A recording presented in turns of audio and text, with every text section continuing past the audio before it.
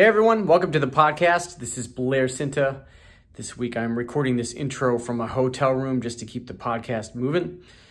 I'm talking to Jake Reed this week. Jake is a really fabulous drummer, lives in LA, studied with Peter Erskine, went to USC. He's played with Bill Cunliffe, Seth MacFarlane, Adam Levy, Larry Goldings.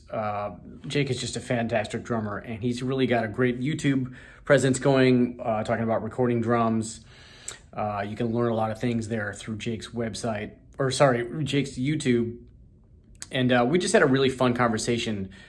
He's recording down in his basement garage here in LA, and we talk a lot about his upcoming upbringing, and traveling with Peter Erskine to different sessions and learning a lot through that way. And then of course we get into a lot of his recording techniques, sounds, and things that he's able to do in his room. So let's check out Jake. And if you like the podcast, please give it ratings, share it to your friends. If you're on YouTube, please leave comments, share it.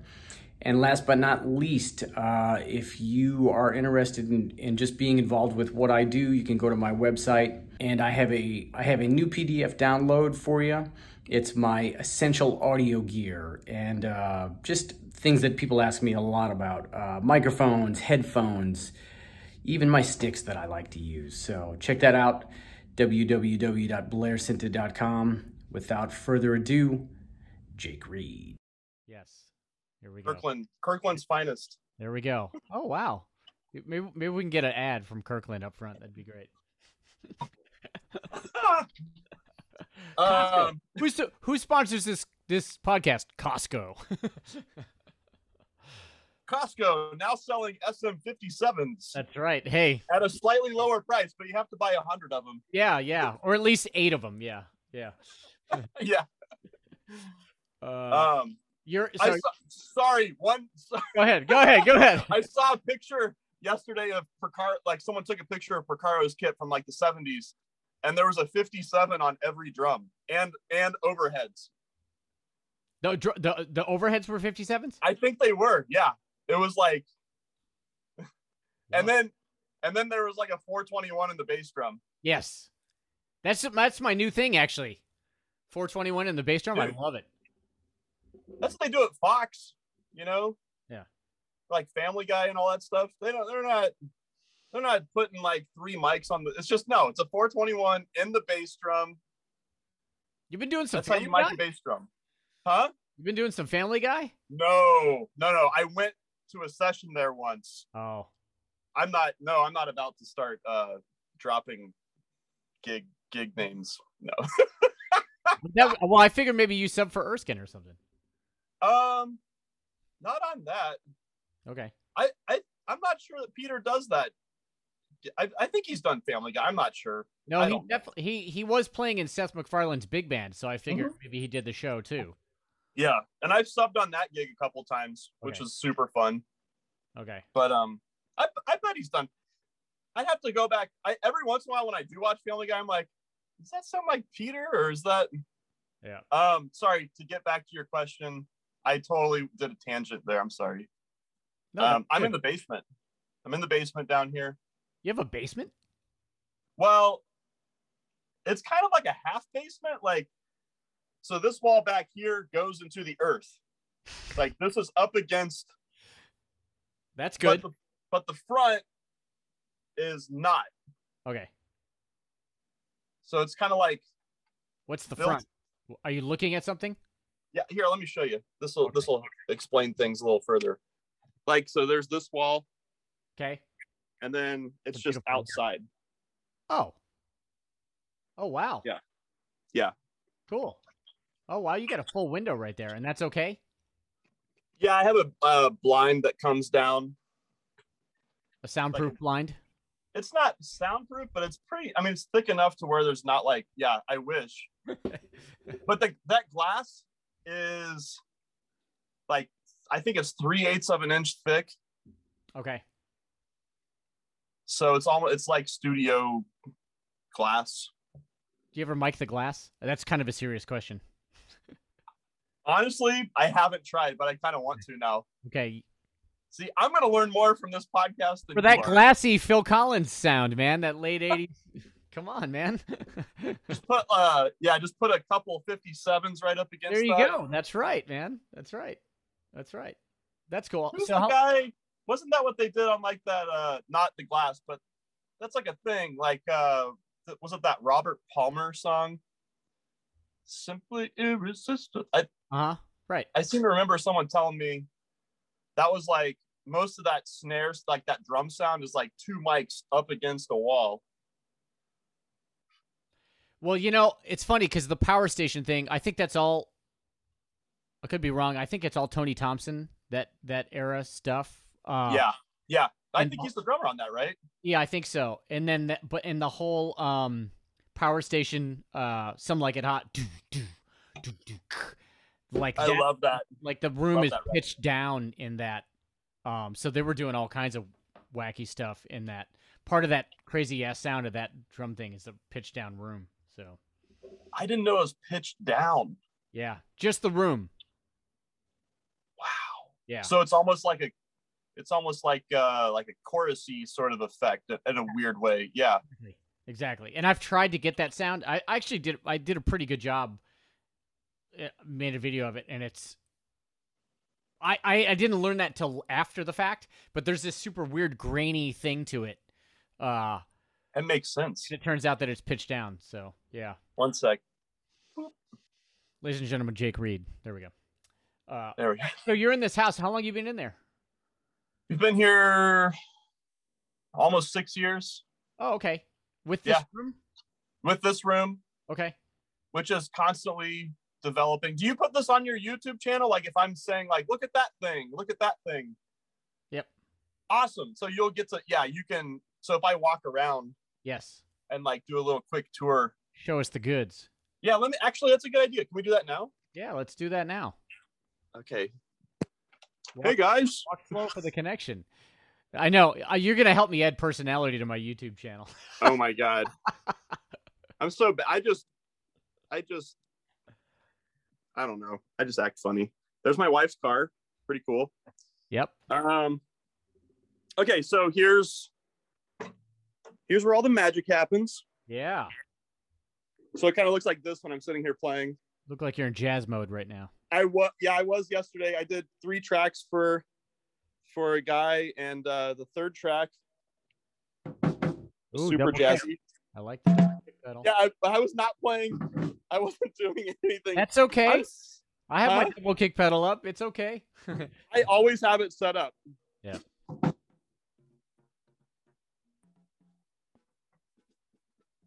Yep. Compression. Yeah. So that's this. This used to be Peter's bass drum. Oh, I recognize that. Yeah. Wow. And it's such a nice. So those are some OG recording customs, huh? Well, these are just Gretsch toms. Right. But this kit, I have the whole kit of it, which I'll show you in a second. I've seen it on the tube. Yeah. Yeah. They're great drums, man. I'm telling you. I kind of want some. If you can find them. I know, right? I mean, they're pretty awesome.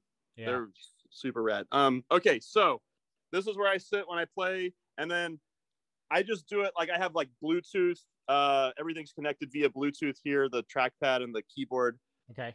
And then it's just hooked up to my computer over there. And then I have a second screen here. Yep. You know how it is learning how to read waveforms for editing. Yep. when no one sends you, well, just when I'm recording too. Oh. Because if a lot of people don't send charts, so right. I mean, besides just memorizing it really fast, it's just like also being able to see like, oh, that looks like it's like a chorus is about to come up. Wow, so you don't even learn songs anymore. You've taken it a step further. Home recording. I like it, dude. I just learned something. Don't even learn the song and just watch the waveform. I mean, honestly, it's almost like sight reading. It's like to me, it's another form of sight reading. Oh, this is awesome. I love it. I'm serious. No, it's like I can tell you're serious. It's one thing to like chart it out, but if you can just it's like sight reading, but you're just watching waveforms. For all the young drummers that may listen to this, I mean, I don't know what to say. I don't know if that's a good thing or a bad thing, but I love it. But so far, this is the most entertaining podcast I've done. You win, Jake. This is awesome. No, but I'm being serious. Like I know how to read music, and I know you know. I know. Don't worry, I'm going to give you a good introduction before this. So, and I would prefer, and I would actually prefer to read a real chart. Right. But sometimes when people send me songs to play on, and there's like a bunch of hits or something, yep, or they want me to replace their drum beat exactly, and I don't want to sit there. I don't want to spend the first hour of the session like writing, like transcribing a drum beat, right? And like, oh, they want. Like, because sometimes you know how it is, people want you to replace like their program stuff exactly. Yeah. Which I'm totally fine doing that. If that's what they want, we're in the service industry. That's what we do, and that's fine. Right. But I would much rather just read it as it goes by on the screen here. Right there. So you're saying if you have a MIDI thing, you'll literally read the MIDI notes as they go by. Heck yeah. Wow. I've never thought of that. I mean, I like that idea, especially on those, because sometimes I get, similar thing. I get tracks, and sometimes they're like, "Can you do the exact thing that I programmed?" And I'm like, "Whoa, okay, great idea." Yeah. And it's a different thing. Like, if someone wants you to just do your own thing, that's fine too. And in that case, I don't need to sit there and read the screen as it's going by. You can listen to it and. Right. Right. Part of being a good sight reader is having a good memory, You mean from things you've previously crammed into your brain? Yeah. Well, and also just as you're reading, you're kind of memorizing what's going by, so that if there's something in the chart that's missing, you can, That's true. Right. Right. Yeah. You go back and you make your note after, right? Because I was exactly thinking, as you were saying that, I was thinking like, wow, my head is like a sieve, because if I read things. it's like wait, now I have to read it forever, Yeah, I know what you mean, but you're learning as you go, and you make your marks later to say, okay, hey, this hit's coming up, or this dynamic change is coming up, set it up right with the right fill. Yeah, or whoever wrote this chart, the copyist forgot to put this one hit in there, right, this one rhythm, so I need to go back in and right, I gotta make a note of that, because I should catch that. Right. So that's where I sit. You saw what it looks like. I'll give you the quick tour here. Hopefully I don't get disconnected. There's all my percussion stuff. Move slow. We're good. I just built this shelf. Oh wow, look at that. My dad came to town last week, and we built a shelf. Do you play tabla? I don't. I just bought these. And I'd like to learn, though, because they're so cool. And every once in a while, people ask if I can play, like, hey, do you have tabla? Can you play on this? And I'm like, I'm so bad at tabla. I don't even, it sounds good. I kind of just play them like congas. Right. Right. No, they do make a cool tone, even if when you're lame and you just hit it. Like, yeah. So I kind of do my lame version, but it's all about the sound. So right. I would like to learn, and I kind of learned, like, takadimi, like that kind of stuff a long time ago, but I should get some lessons. If anyone out there gives tabla lessons. There's this guy named Zakir Hussain. You should probably look him up. Does he give lessons? Not to people like us. So here's the drum hallway. Drums. Nice. Yep. Drum machines. Yep. Castanets. Cool. Hopefully I don't lose you here. If I do, I'm sorry. Snare drum wall. Snare drum wall. Yeah. It's a mess because I just put this shelf in.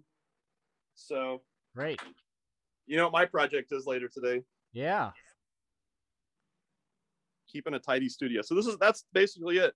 All right. So and I'll show you. My wife plays piano and keyboards. Oh wow. Beautiful. So her room is here. There's the piano. Her room is so much nicer than yours. I know. Well, it's a thing. I get it. So that's her room. Anyway. So wait, You put a mic in there sometimes? Wait, all right, wait. I do. I'll ask you this later. Okay, so your room is very small. Tell me about recording in your room. And because I know that you're getting really good sounds, tell me Yeah. So just tell me about the room and your challenges in there. Okay, so the first challenge of my room is it's small. Mm-hmm. Let me just put this back up in here. First challenge of my room is that it's small and the ceilings are low. You know, it's not a very, I wish that's like the one thing I wish I had a higher ceiling, but the ceiling's only about 7.5 or 8 feet tall. Yep. Something like that. Yep. And the whole room I think is about 12 by 18. Okay. Yeah. But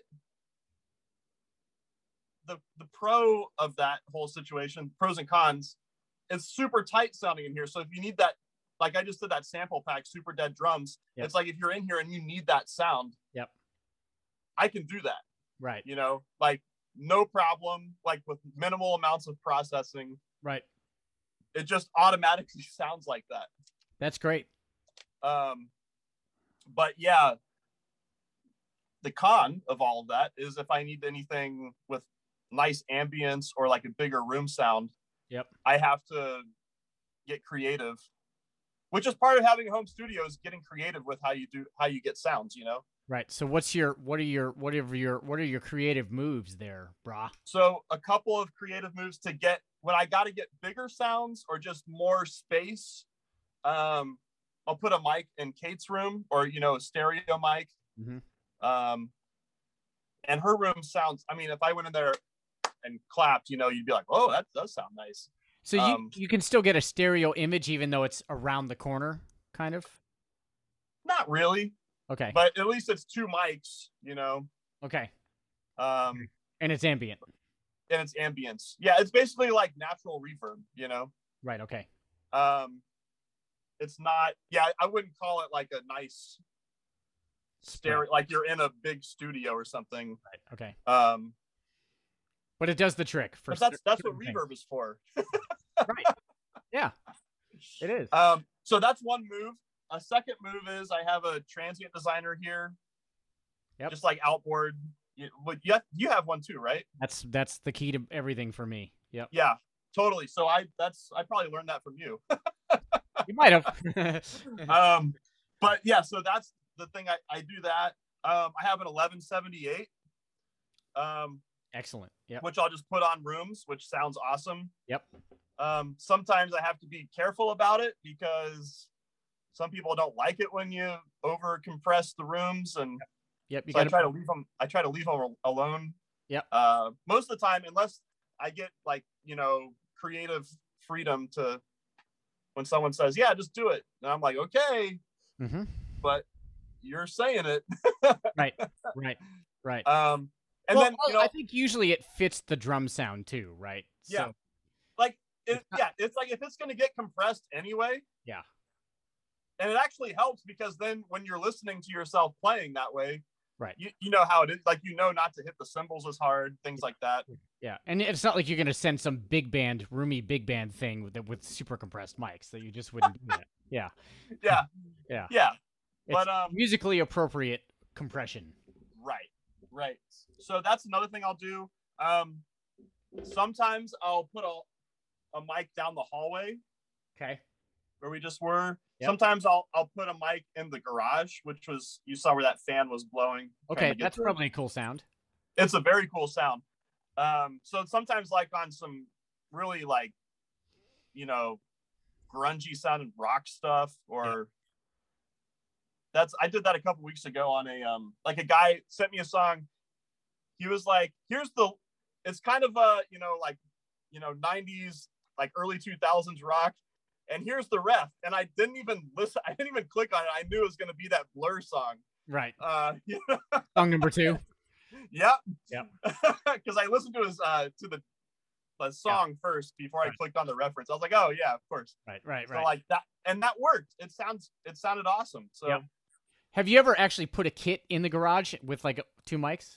Man, I haven't. I bet it's awesome though. You got to get brave one day and like just for one take, know the song, go out there, annoy your neighbors, and then just be done. Literally garage rock. Literally. Well, I don't know if you've seen there's like a YouTube thing of Bradley Cook talking about recording the song My Hero for the Foo Fighters Color and a Shape.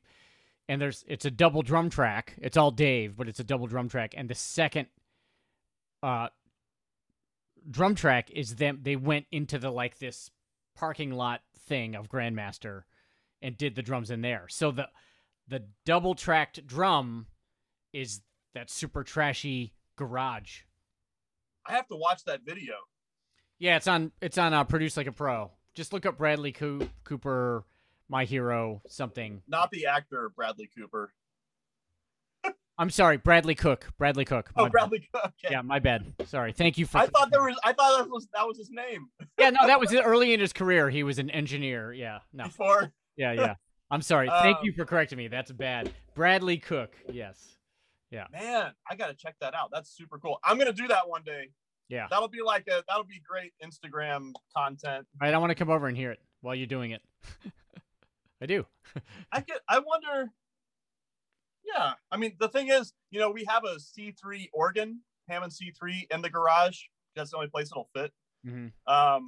So whenever Kate has to overdub organ on something, our Leslie and everything's just in our garage. I have some gobos that I can put around it. You ever put a mic through the Leslie? I haven't yet, but I want to. You have to get a special pedal for it, right? I don't actually know. I think that there's and I haven't been able to find a good one yet. Okay. Which is why I haven't done it. But I believe there's a special pedal you have to get. It's it looks like a giant, just a giant box, Okay. And I believe. It's funny. I was going to get on your case. I was going to get on your case while you hadn't done it yet, but now you're telling me. I didn't know that you needed.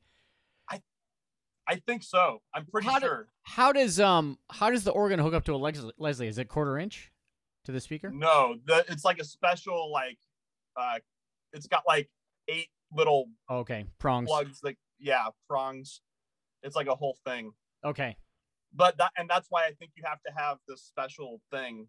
Okay. I want to do it as soon as I find a good one.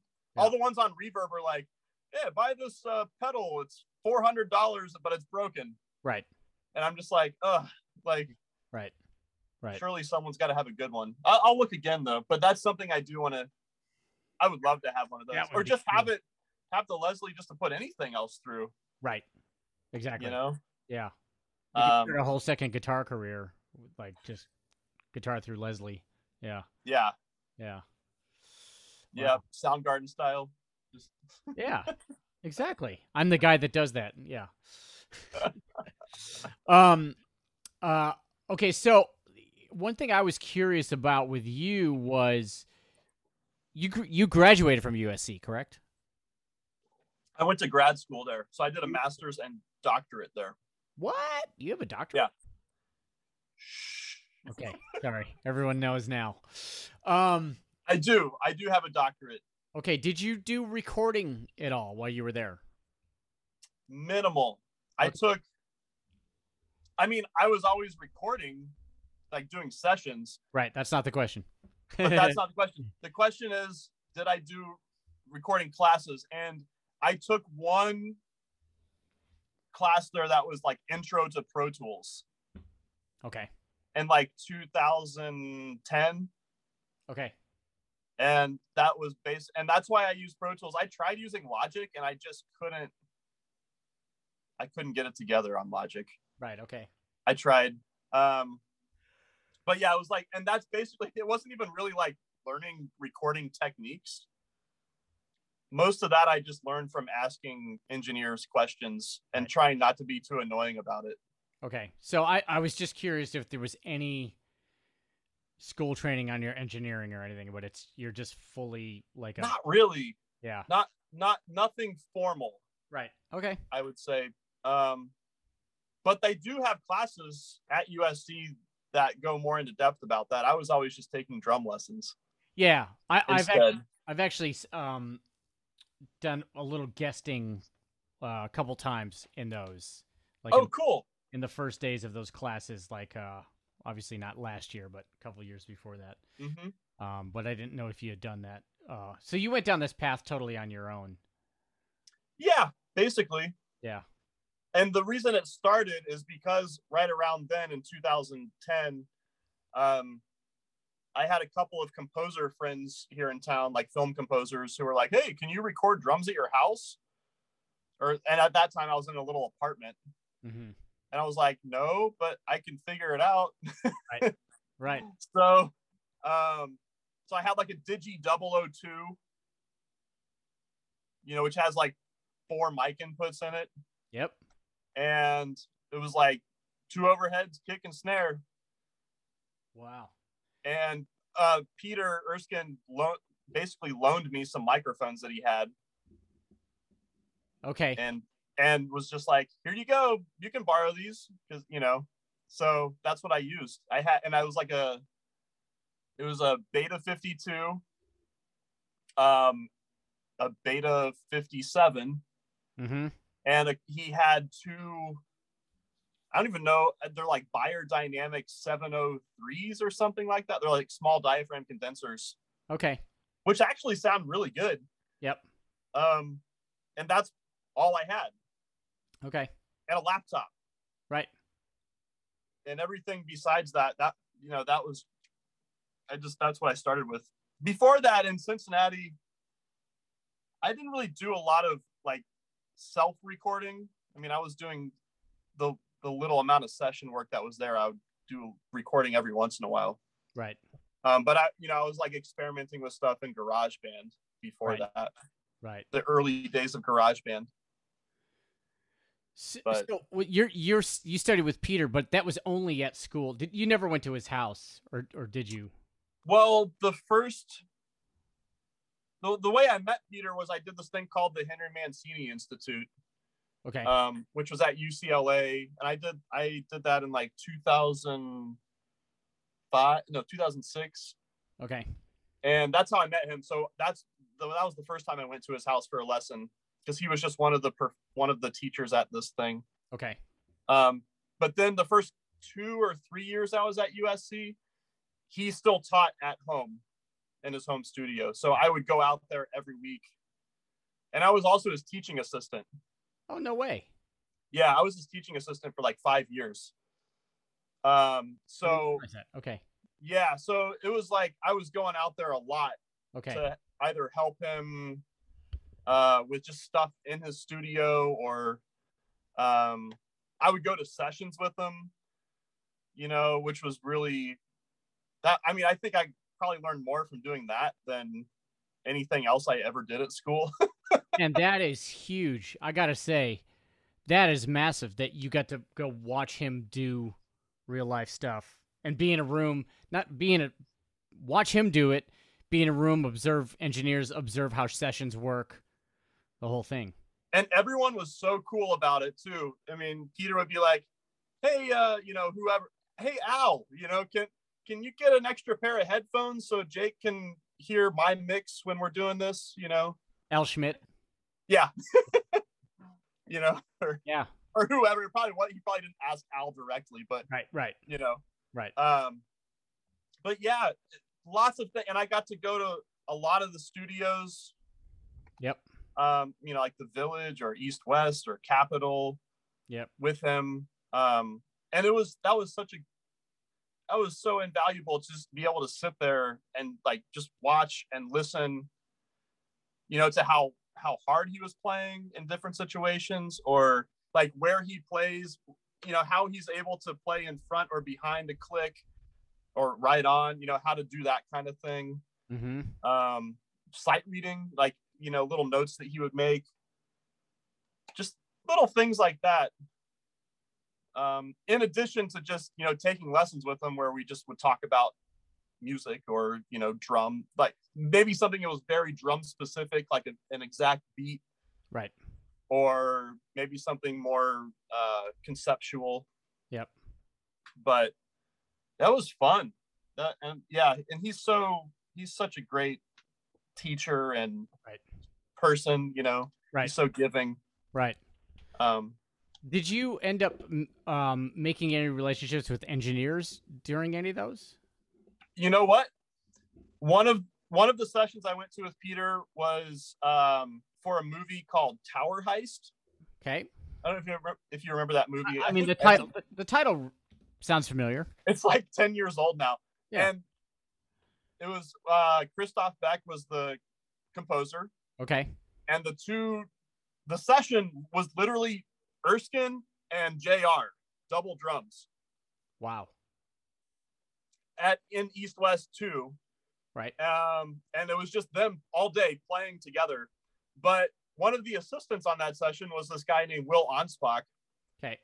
And he was just an assistant at the time, but now he's a great engineer in town. Does a lot of mixing and recording, and but that's where I met him, was that day. And since then we've just been like really good friends. Cool. All these years later. So that was like, yeah. I'm trying to think of who else. I mean, I just met a lot of guys. Yeah, but I was curious, like if you ended up with a relationship with guys, and yeah, like Will, and that's really what it's all about for me, is the community of it all, the meeting people, friends, just like this. That's right. And the reason we know each other is we got to double drum together a lot. So. Oh my God, so meta! Yeah. It's full circle now. Right? Hey. Yep, with Andrew Sinowick. Yep. And his band. Yep. So fun. That was like 4 years ago. Was it 2018 or 17? 18. It's got to be 18. I think we might have done one in 19. Right? We did one in 19, and then things shut down. Yeah. But yeah, that's how we met. So at home, I've seen, and this will be a general question. I've obviously seen that, you're getting a lot of like cool sounds out there, gated reverb stuff, dry stuff, jazzy stuff, whatever.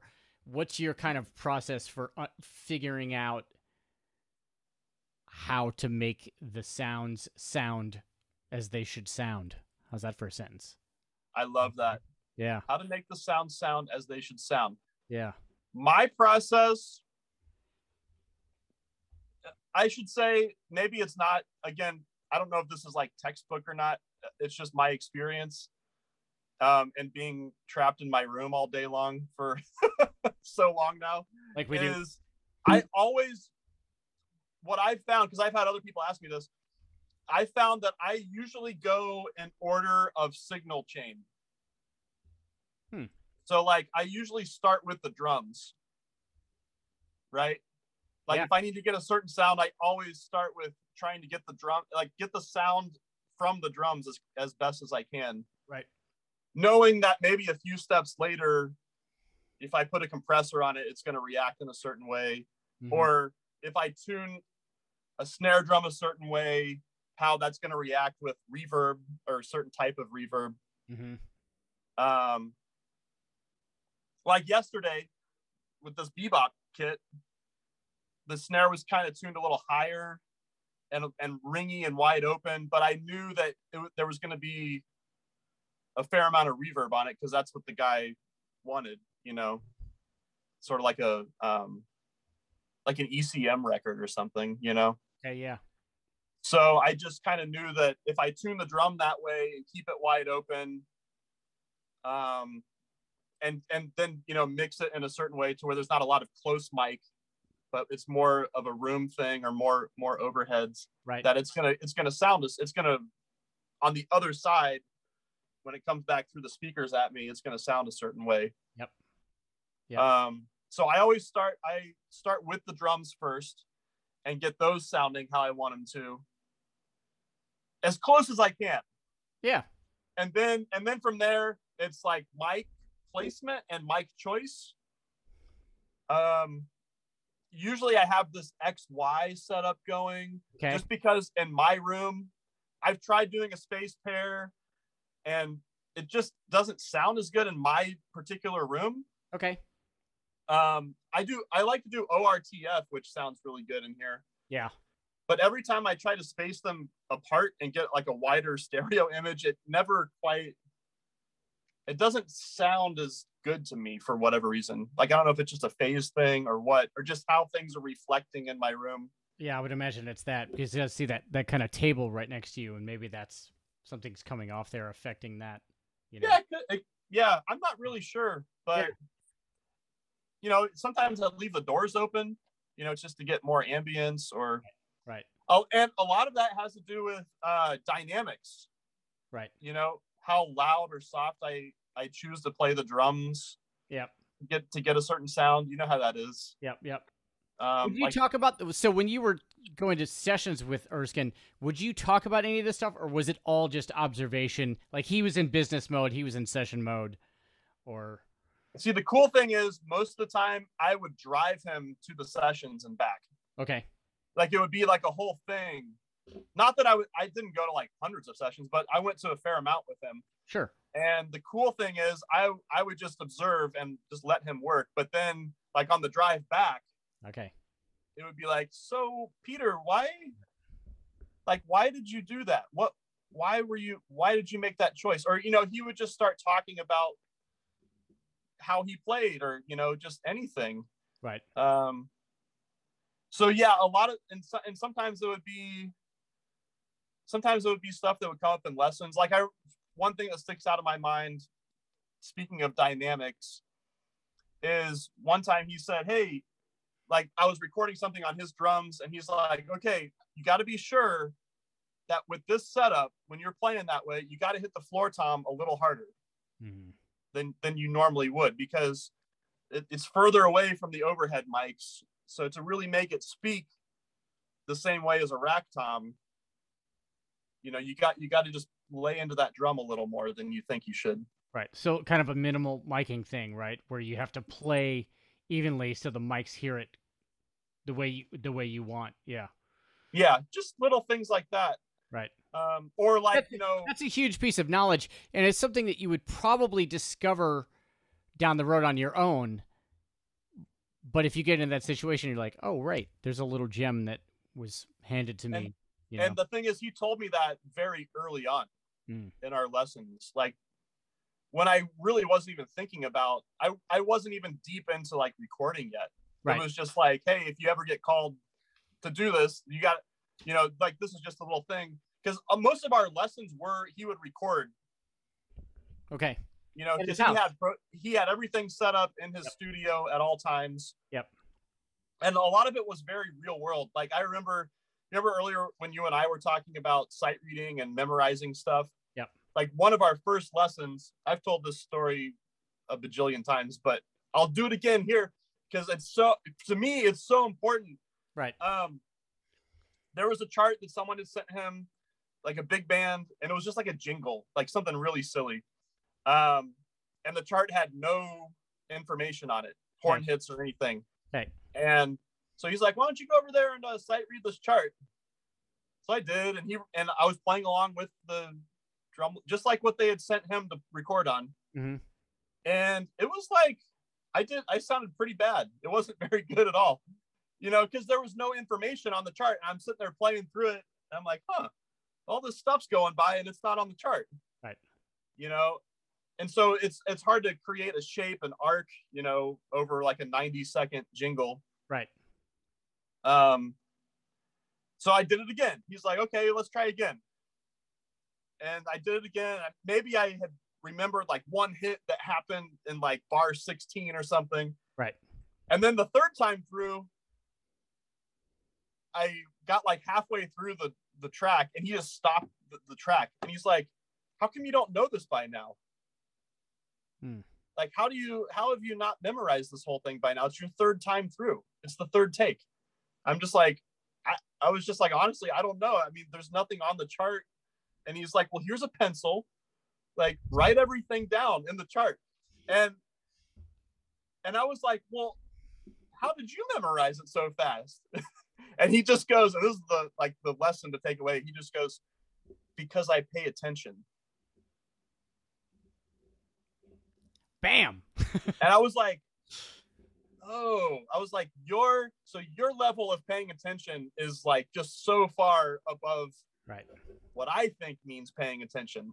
Right. Like to him, he's just like absorbing all of it, everything he's hearing, everything he's reading, and he's able to put it together. And that's why he's such a great sight reader. It's not because he's so good at reading rhythms. Right.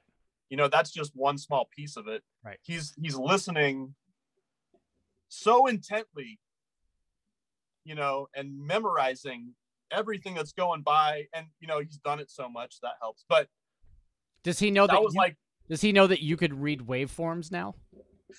I don't know. He might. It's like, it's just evolving. It's just us evolving as right. musicians. Right. But that was a big lesson. That was a big takeaway. Well, from that. that's huge, because that is,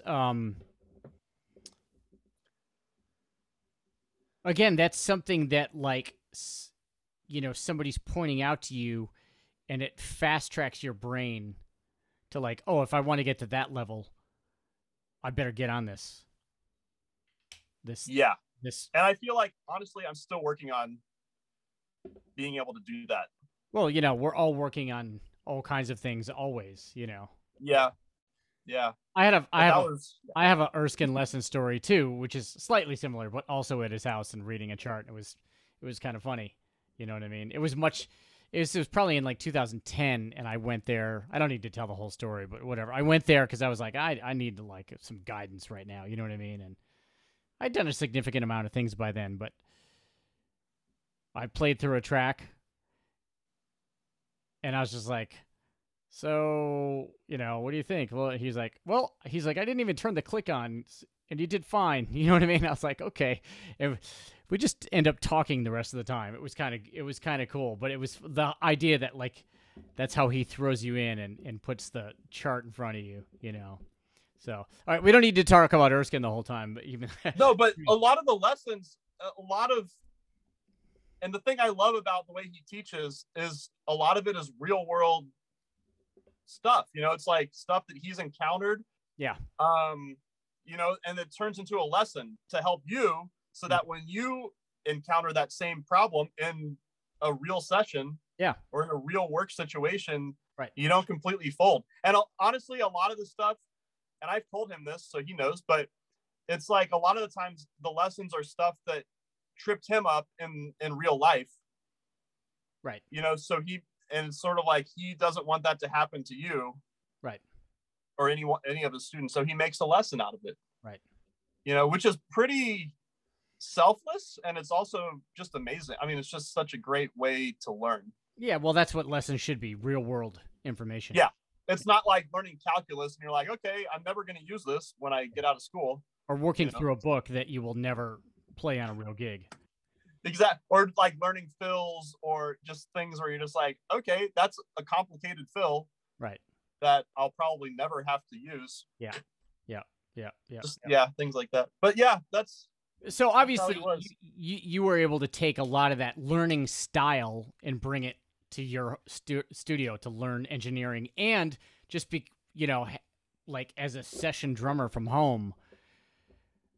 Here, you know, here's the thing I find is that, you know, we all work at home so much now that the community aspect of not only working together and at a certain pace and things like that, you know, I encounter a fair amount of people now that don't run their sessions that way, don't know how to communicate. And, you know, sometimes I have to like go, okay, I'm going to help guide this thing. You know what I mean? Yeah. So, like, that kind of real world session experience, and then bringing it home. So not only can you conduct your own session, like, okay, I got X amount of time to get this done. I'm going to get my sound. I'm going to play the tune in a proper amount of time. But if you have a client or clients over to be able to run the session, because you are not only the drummer, but the engineer, it's your room, the gear is your responsibility. You don't want to look like an idiot. Like if you can't figure out something that's not working, because that happens, you know, it totally happens. Yeah. But those kind of observations you were able to make in those situations is huge. Yeah. Yeah. And I mean, I don't have all the answers, but I think it's the process. You know, it's the it's the process of being able to, it's problem solving, you know? Right. We do that every day. And that's a lot of what engineering is. That's a lot of what drumming is. Right. So if you can be humble enough to like realize that you don't know everything, Mm-hmm. and also like be aware enough in the moment to where you can be like, okay, like problem solving, like, okay, if it's not, or troubleshooting, if it's not this, then this might be an issue. Or like, if someone wants this sort of sound, like in the moment, like you might have an idea for a song and you play it and they're like, yeah, that's not really what I was envisioning or whatever. Mm-hmm. Or can we make it sound more like this? Then it's like, you got to be willing to figure it out in the moment. Like the other day, I did a session. It wasn't at my studio; it was at another guy's place, Mm-hmm. and I was replacing a loop. I was like for a hip hop thing. Uh-huh. I was because the thing is, he like used like devil lock on this loop that he had gotten from somewhere, Mm-hmm. and it made the cymbals sound way too compressed, right? Because that's what happens when Right. you're just taking a loop and compress it. Yeah. So it was like I was just playing the ride cymbal really light, and he's like, "Oh, it's still like too loud." And I'm like, "Man, I'm like playing is literally like an inch off the cymbal, you know?" Yeah. And so finally, I'm like, "Do you have like a chopstick or anything like that? Just something really?" And so, so I played the ride cymbal with a chopstick, you know. Yep. And he's like, "That's perfect," you know. It's just like in the moment, like, oh man, like, okay, I'm playing as soft as I can and it's still not working. Like, you just get creative. Like, just what, I mean, I was about to like play the ride cymbal with like my finger or something. Yeah. Yeah. But you still need the tonal aspect of the wood tool. Yeah, exactly. Yeah. So I tried using like the butt end of a brush, Mm-hmm. but it was like too metallic sounding. Yep. Yep. Just so that was just like an example, because it happens all the time, you know. And I'm sure you encounter that too, where it's like you're just in the moment, you have to solve the problem, figure it out, you know. I mean, I think that's really, for me, that's half the fun of session work that I get to do, and then recording myself also. Is just going, you know, like having different tools at my disposal and making, like, literally what you're talking about. Like, well, like I often use like a broom, like the broom stick on the snare, but then something different on the hat, because if you use them as a pair, they're not really that's not making the cymbal sound that you need. You know? Right. And that's pretty much a go-to at this point. But there was a decision-making process at a certain point where I was like learning how to make different sounds of like, oh, these things, they're cool when you do one thing, but if you have to play a beat, they're not working together. So what are the things that sound cool together? And those combinations of different types of sticks, like that's what I eat up. Yeah. And then you file it away when it works. Yeah. And you're like, okay, mental note, that works. And then you do it like 20 more times. And then when that situation comes up the 21st time, you're just like, without even thinking about it, you're like that. Okay, I know this is going to sound perfect right on this song. And then whoever you're working for is like, wow, that sounds perfect. Right. And they sometimes they don't even notice. I mean, they notice that it sounds right, but they don't care what you're doing. They're just like, cool, thanks, that works. But if you did it, if hadn't you known to do that, they would be sitting there going, something about this, like, that just sounds too, like there's just too much attack on the snare or something, like, you know what I mean? Mm-hmm. Like they would be sitting and they don't know. Right. But when you just do the right thing without thinking about it, that's the whole thing we're trying to go for, right? Is right. Just to make it sound like whatever you play belongs in that track. Right. You know, at that moment. So yeah, I know you're totally like in that same headspace. Has nothing to do with chops either. Or drum stuff, you know. I just had to like reiterate that. So you have a lot of, like, I've just seen through YouTube, Instagram, whatever, you have a lot of cool like drum kits. You could drum kit, the recording customs, you know, other things. Did your drum buying process like kind of accelerate, you know, because of your studio and going like, oh, I need this sound. I need like that palette. Yep. Yeah. Well, when I moved here, I basically moved to LA and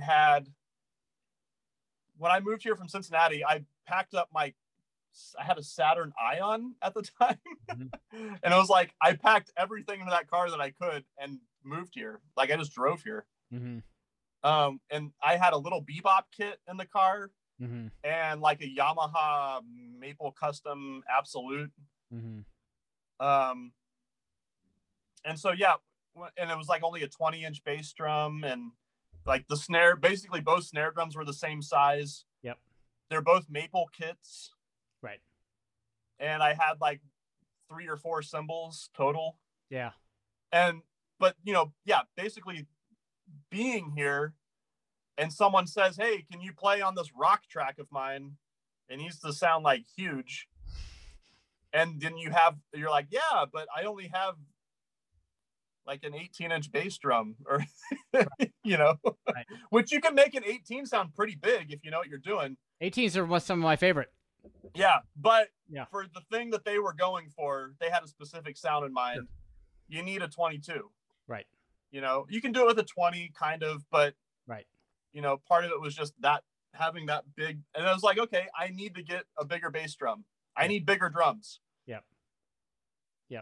So that just sort of started that process of, oh, I need this thing now to get that sound so that when it happens again, I'm not just caught like, not knowing what I'm doing.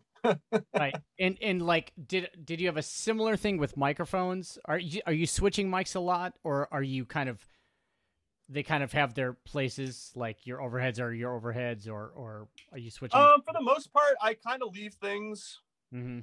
how they are, unless someone has something very specific that they want.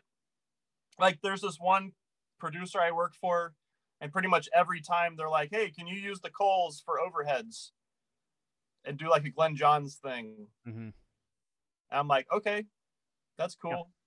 Yeah. So unless someone has something really specific, like I said, I tried to start with just the drums first, and then right. Because once you get things like in phase and working together in a good way, I hate to like disturb that too much. I mean, that should, between just your drum sound off the floor and then where you set your mics, that should be 90%. Yeah. Unless obviously you need like the gated reverb Phil Collins thing, then that's a different story. But I think 9 times out of 10, that's your drum sound right there. Yeah, and I also think like just the amount of variables in any one situation. Like the more variables you introduce, the less my ears are going to go like, I know what this is going to sound like on the other side of the glass, so to speak. So you're talking, what you mean is like by switching mics around. If I change too many things before I even record a note, then it starts, things get out of focus for me. Whereas like I would rather just keep the microphone set up first and set up the drums that I know I need to get that sound, and then go, okay, now what's missing from this puzzle? Mm-hmm. Like, oh, maybe if I move the position of the overheads, it'll get more of the sound I'm going for. Mm-hmm. Maybe I need to put a microphone in the other room. Maybe this happened a couple weeks ago. Like usually I have 414 set up just on toms because I like them. They sound good to me. Yep. They make they're nice to cymbals, Yes. Which sometimes isn't always the case with 421s. Right. But this particular producer was like, hey, I don't want to have to gate my toms. We're going for like a really specific like 70s sound. Yep. And I was like, okay, I'll use 421s on the toms. That's cool. Yep. So I just swapped them out and it was no big deal. And it sounded great. Just like little things like that, where it's like, I know he didn't want to have, he wanted it to be very focused, so like he didn't want a lot of bleed. Yep. Getting into those 414s, a lot of spillage from other cymbals or other drums. Right. And so that's why I was like, easy, like use 421s instead. Yep. Like, because he didn't want to gate anything. So just little things like that. Yeah, that's kind of my evolving thing right now, is understanding not only the drums, but what mics I own and in what setups, and they can do certain things. And it takes a lot of experimenting, and some of it I figured out because I've demoed mics for certain companies, and it's forced me to go like, oh, do they work here? Do they work here? Blah blah blah. But it's been cool because, some sounds that I've discovered are even, like, let's say tighter. Like my M160s in a ORTF sound really tight, and I was like, oh, okay, so if I need that, that's a great way to go. You know what I mean? Those specific mics in that position. Yep. Yeah. Big time. Yeah. Yeah, because they're like hypercardioid, so they're super tight sounding. Or like on hi-hat, like just yeah. Those M160s are great. Yeah. Or brighter mics for like a rock thing. It's like it's really got to be exciting and bright. So not only am I going to have bright cymbals, but I'm going to use brighter microphones. So it's just like, yeah. So like one thing I'll do is, and I'm sure you've experimented with this because it's a pretty common thing, is having like a 57 and a 451 on snare top. Mm-hmm. And I basically always have those two set up. Not that I'm always using both of them. Right. But like yesterday on this guy's session, I just think because it just happened. Mm-hmm. It was like one of the things was very like only 2s and 4s on the snare, like big fat sound. So like I pulled that 451 way down. Like it was just like I only need the 57 to get this thing. Yep. But then very next song was like Bebop City. And with the 451s, they're a lot more responsive, and they pick up all those little ghost notes that you play, and like when you're playing jazz, mm-hmm. It picks up all those little notes really well, and it's very crisp and detailed sounding compared to a 57. Right. So like I use more of that mic. I use more of the 451 than I did the 57 for that thing. Right. Not compressed. And what's that? 451 is not compressed. Not for that. Okay. But sometimes I will, like for if I want to get some hair on it or something. Yeah. Put it through like one of these channels on the 1178 here. Right. So sometimes you're using the two snare mics as in combination, but you're also just making a sonic choice of like, oh, this is the right snare mic for this track. Yeah, and I'm recording both of them, but then I'm just kind of moving faders up and down when we're listening back. Yeah. And it's amazing how even just that one little thing can help shape every choice you make shapes the sound, right? Yeah. So just making those little decisions can sometimes make just enough of a difference to like make something sound convincing, Right. Totally. Yep. Yeah, man. I love it. And what I see that FET, is that an actual Neumann FET? It is, but it's one of the reissue ones. Or I think they call it collector's edition. It's not a vintage one. You like it? It's good? Yeah, it's great. Yeah.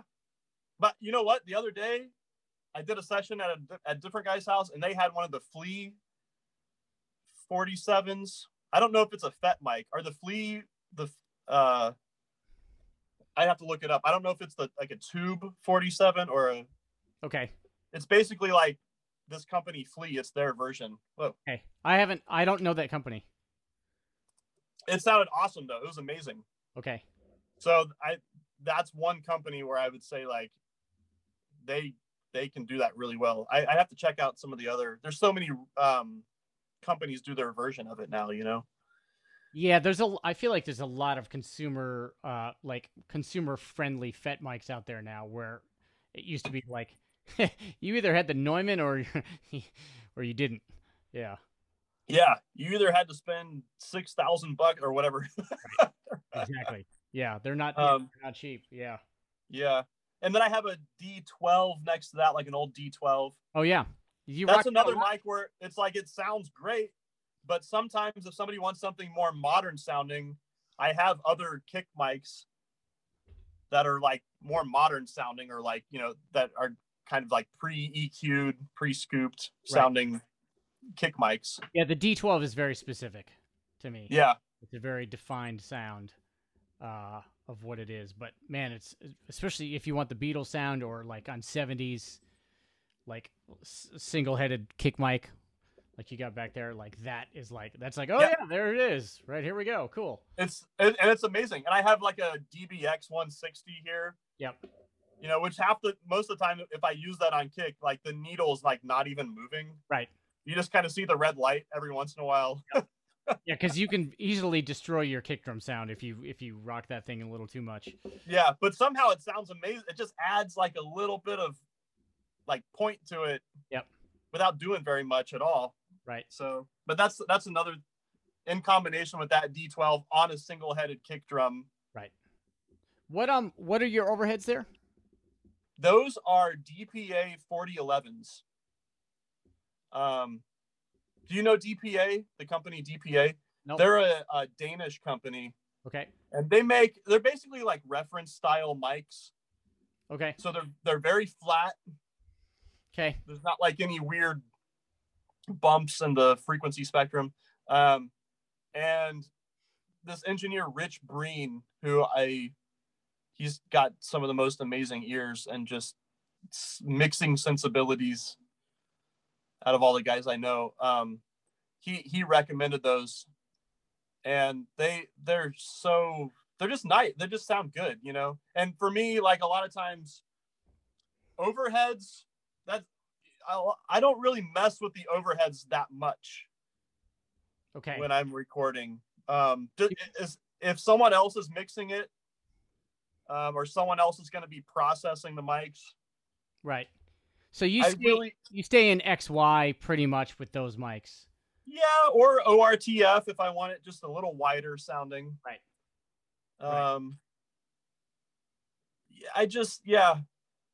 I don't mess with them very much because to me that's just like a nice sound. It's like a nice home base for the whole drum set. Yeah. So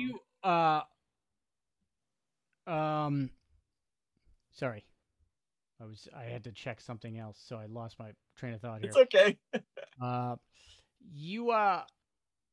So you're pulling drums out, but you're just mostly pulling the mics away and just setting the most of the mics back up. That's kind of what I do too, unless I have the opportunity to get very specific. And honestly, you go to any studio in town, right? Most of the time, those are the mics they're going to have set up. Yeah, well, I just mean like for any old session. Like, wait, where'd it go? There we go. You walk in, it's like, okay, maybe a D112 on the kick, you know, 47 on the, also on the kick, 57 on the snare. Right. I also find that like certain studios, you know, you're going to get a lot of things. So Sunset Sound, you're going to see a lot of 67s. Yeah, totally. Yeah, that's like 67 City over there. Like, you go to East West, they're going to have C12s on the overheads. Exactly. That's just. And so it's just like most studios in town already do that. They have sort of like their go-to. Yeah. Unless the engineer specifies like what they want, or or so many mics are in use at that time that they have to resort to some other choice. Right. Yeah, I had that at East West recently. There was a mic battle going on between a couple different rooms. Yeah, it's like if they have an orchestral session in one room, and you're in like Studio 3 or something. You're getting the bottom of the barrel. No, yeah. I mean that's a relative term, but yes, bottom, and by bottom of the barrel, I mean you have to use the 49s or whatever, you know, for rooms instead of. Oh. Yeah. Oh, too bad. Yeah. Yeah. So yeah, I just kind of keep them set up, but then what I'll do is sometimes I'll have like just a mono overhead. Yep. You know, that then I can smash that or destroy it or affect it somehow, and that could become a vibe, and then I can just mute those or pull them way down in the mix. Yep. But then if I send it off, and whoever's you know mixing it or whoever says, you know what, I don't really like that. I just wish it was just like a normal sound. Then they can pull those back in. Yep. and Yep. then do whatever with them. So that way it's not like 3 weeks later after I've already torn down this kit and, who knows what else has happened. Right. They don't come back and go, yeah, can you re-record this? And, Right. Yeah, options. Well-defined options. yeah, exactly. So that's for home recording, when you're just switching things in and out all the time, that's been a big thing for me. Is like being efficient. Yep. And also giving enough options, which is why, I'm recording 12 to 16 microphones at a time. Right. Not that you're going to use all of them. Usually not. No, not at all. I mean, sometimes there's been things where I literally mute everything except for like 3 mics. Yeah. Sometimes 2 mics. Yeah. Those are usually my favorite sounds. Totally. Yeah. It's just because it's just cool. It just sounds cool, Yeah. Yeah. Got a vibe. Yeah. But because again, your drums are making the sound. Yeah. A lot of it. That's like the old joke. Like, when someone, I always heard it was Ray Brown, oh man, your bass sounds so good. Oh yeah? How's it sound now? Right? Exactly. I think that's the perfect stopping point right there. Yeah. Yeah. You make the sound. Yeah. Oh, exactly. Yeah. All these could go on for like hours. You know what I mean? Yeah. How long have we been talking? An hour. Just Over about an hour. Yeah. Yeah. Yeah, that's perfect. Yeah. Yeah. I congratulate anyone that's made it to the end. Hopefully you've learned something. You made it entertaining, man. Hey, you made it entertaining. Well, I think you were 51% of it. Okay, well, I'll take it.